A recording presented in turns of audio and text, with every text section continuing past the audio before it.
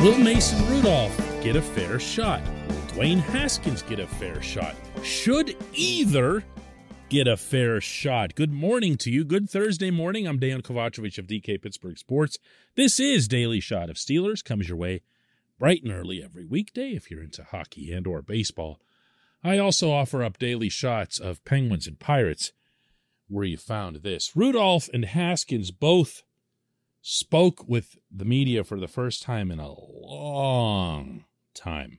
That's another of those byproducts of pandemic/media times. If this had been a normal setting, you would have been hearing from those guys all year long. And you would have gotten a whole heck of a lot more information in general about not just them, but a lot of things related to the football team. As it was, when they both finally had that opportunity to speak, both made two things very clear. One is that they were told by Mike Tomlin that they're going to be in the running to be the Steelers' starting quarterback next year. And the other was that they plan on doing exactly that. Here's Mason. The game experience that I have had, obviously, I think I've developed from 2019 when I had that stint of games. But anytime you don't seize, the opportunity fully, there's going to be question marks. No, I think, obviously playing games experience is the best teacher. But being the backup quarterback, I think there's value in that. And I think if you treat it like each game is an opportunity to file things away mentally and to take mental notes and to be in those conversations with the coordinator and the game plan on the sidelines with Coach Tomlin and talking about ways to attack defenses and along with the practice reps and just the general football IQ that I think you kind of gain and add to your repertoire over 4 years. I think that's all been I look at that as a positive, and that's how I've kept myself, encouraged that, hey, you are going to get a chance, a shot to play again at some point, and you don't want to look back and have wasted this time just waiting idly. You want to kind of, take strides and make yourself a better quarterback. And now here's what Dwayne had to say. I would tell him that I want to be a quarterback my whole entire life. Being a quarterback for the Pittsburgh Steelers is a dream. I remember watching Ben Roethlisberger when I was a young kid in 2004 and watching him play. So I've always had great respect for the black and gold. I have great respect for Coach Tomlin. Guys, 15 seasons with, no loss, no losing season. So for me, I want to be able to show him that, I want this bad and focused. Want to be a leader. Want to be a guy that people can rely on and off the field. More than just a guy that can throw a ball or talented enough to be in a position to play. I feel like I can execute at a high level. I feel like I can win games at a high level. And I keep the Steelers way, and I continue to go on the path that we're trying to go on as far as, making playoff runs and getting close to Super Bowls and winning Super Bowls. Do you believe, I'm talking to, that they're going to get that chance? Do you want them to get that chance? My own feelings on this are very much mixed, but my initial inclination is to say no, they're not going to get that chance, at least not realistically.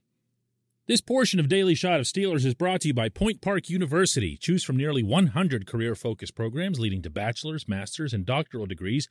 Choose when and how you'd prefer to do that studying, whether it's at Point Park's gorgeous downtown Pittsburgh campus, whether it's online, maybe a flexible hybrid format would work best for you. Find out more about all of this at pointpark.edu.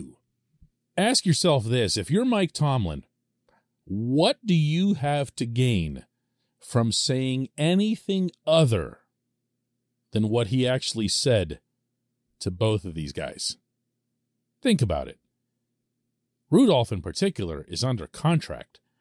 The Steelers have every motivation as an organization to want him to show up, and I'm talking right from OTAs onward, with the mindset that he's got a real chance. Because theoretically, he comes in his best possible shape. with his best possible mindset, and maybe, just maybe, surprises you. Same thing goes for Haskins. Why not? He's had some question marks around him, including off the field at times. Give him the right framework to enter the offseason, to show up thinking, man, it's just me and Mason and, whoever else they bring in.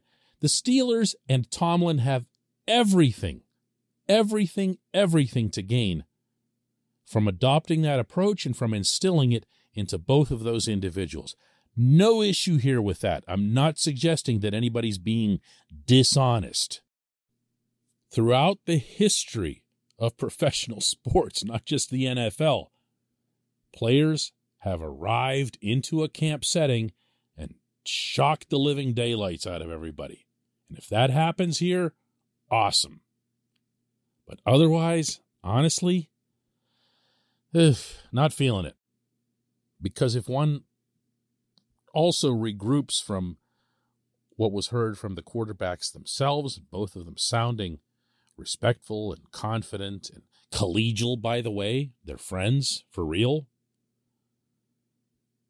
You also should remember that it was only a day earlier that Tomlin was going out of his way to say that outside help is almost certainly on the way in some form. We don't know what. He mentioned the draft. I'll be surprised if it's a draft pick that comes in and knocks one of these guys out, or the veteran quarterback that a lot of people, myself included, have been reporting for months now that Tomlin would prefer to see in black and gold in 2022. Now, is that going to be some super mega star, Aaron Rodgers, Russell Wilson, and so forth? I doubt that. You have to give up a lot to get those guys. And even if you can make a sound precedent-based argument for sending multiple high draft picks to Green Bay or Seattle, you're just not going to see this group do that. As long as Kevin Colbert's there, and he's going to be there through that portion of the team building, you're not going to see some big shipment of draft picks heading out of Pittsburgh. Not when there's even anything at all in the back of their minds that they think that they can find another way to produce an NFL-capable quarterback. And for the record, I'm not as down on either of these two as a lot of the nation seems to be. I know that the reaction yesterday, from what I was able to discern on social media in particular, was really, really negative, especially to Rudolph. Maybe just because you've seen more of him. Haskins is still more of the unknown. We've seen a couple of really good preseason games, and we saw the one stinker in Charlotte. But he's a guy that you can still attach some hope to because you haven't seen him as much. They both have strengths. There's no doubt about that. Mason throws a really nice deep ball. If you want to stretch the offense out, Mason's going to be your guy. That said, Dwayne has the rocket arm. He can lay it in between three defenders, right between a guy's numbers, stuff that we weren't able to see Ben do. Actually, we weren't able to see Ben do really any of those things. Meaning the deep ball, the rocket passes. Every once in a while, Ben would, produce a performance that would make you think that it was something he could deliver consistently. Like Minneapolis stood out, obviously, but I don't want to get back into all the Ben stuff again. These guys have certain skill sets that match what you'd want in an NFL starting quarterback. They also have certain shortcomings that you'd need to eliminate in short order and then prove yourself individually without game situations. This is a hard thing to wrap my head around. What could either Mason Rudolph or Dwayne Haskins do in OTAs and minicamp and even training camp and even the preseason that would have you going, oh yeah, Oh, yeah. Oh, this shortcoming over here, they've really gotten rid of that. Mason's touch on shorter passes is beyond quizzical. Like, and that's actually the right word. Because he'll see a guy that's running a crossing route right in front of him. And you'll think, oh, yeah, here comes a pass that should be easy to complete. And he'll fire this like crazy bullet that the guy's got no chance to catch. And you'll be like, what? And it's a decision. It's a decision. It's not an execution issue. And at the same time, there'll be someone wide open on an intermediate route, and you'll see this floater that just takes a year and a half to come down, and you're like, what? And it's a decision. Again, not execution, but something that he thought was a good idea, and you're going, what? Haskins has different issues. Haskins, he'll make some regrettable decisions as well, and they will lead to turnovers. And then from there, he'll kind of lose his composure a little bit. And that's unsettling to everybody. Can he get that fixed? Can Mason get his thing fixed? Look, again, it would be wonderful if they both did. It would be wonderful if they showed up and did everything that Tomlin undoubtedly just challenged them to do. I'm reserving my right to be skeptical on all fronts. When we come back, just one question.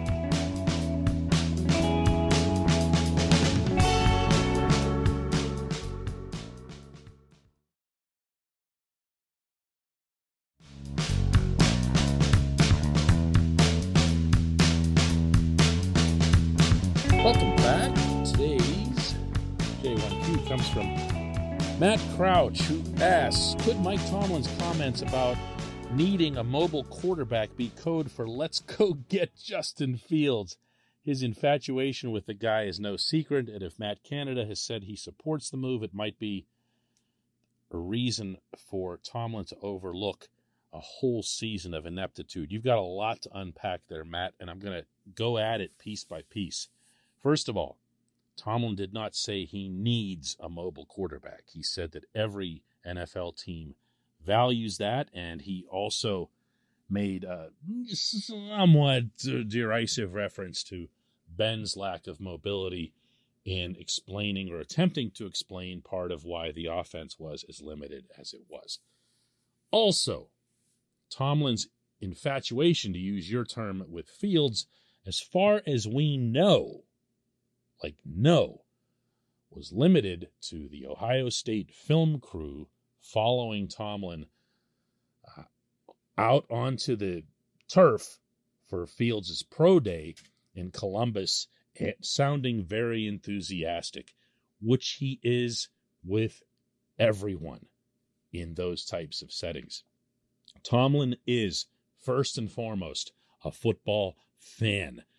He is really, really into things like this. He did make multiple references, by the way, in his press conference Tuesday to being really, really into challenges in the off season. He enjoys them, he relishes them, and when he's out there, he treats the thing almost like a game.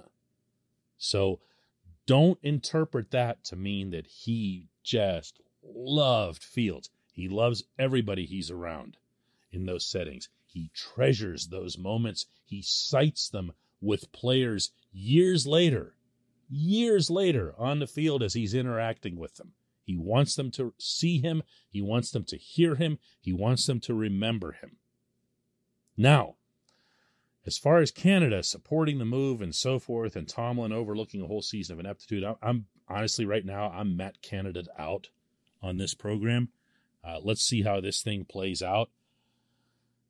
But the reason that your question is going to kind of resonate today more than it would on most days, Matt, and I'm not sure if this is why you asked it, but there was a report out of Chicago that because the Bears are going through multiple changes and not just getting rid of Matt Nagy, but other elements of their front office, that one of the things that might make their head coaching position more attractive to a potential hire, outside hire, is that Fields could be used as trade bait, in which case the Bears would be able to really, really build up, rebuild, whatever, by getting the truckload of draft picks that I was mentioning in the opening segment tends to accompany moving a starting NFL quarterback.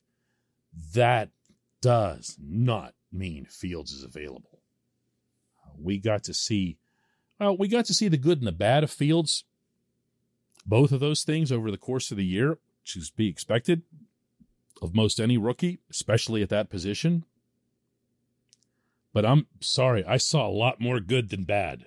You know, I saw a player with some special physical talents and an increasing ability to read the field and to make the right decisions. If the Bears just say see ya after one season so that they can kick a can down the road with a bunch of draft picks to placate an incoming coach who might not see himself, meaning the coach, as the right fit for Fields, then the Bears are an even worse mess than any of us had ever contemplated. I appreciate the question, Matt. I appreciate everyone listening to Daily Shot of Steelers, and we'll do another one tomorrow.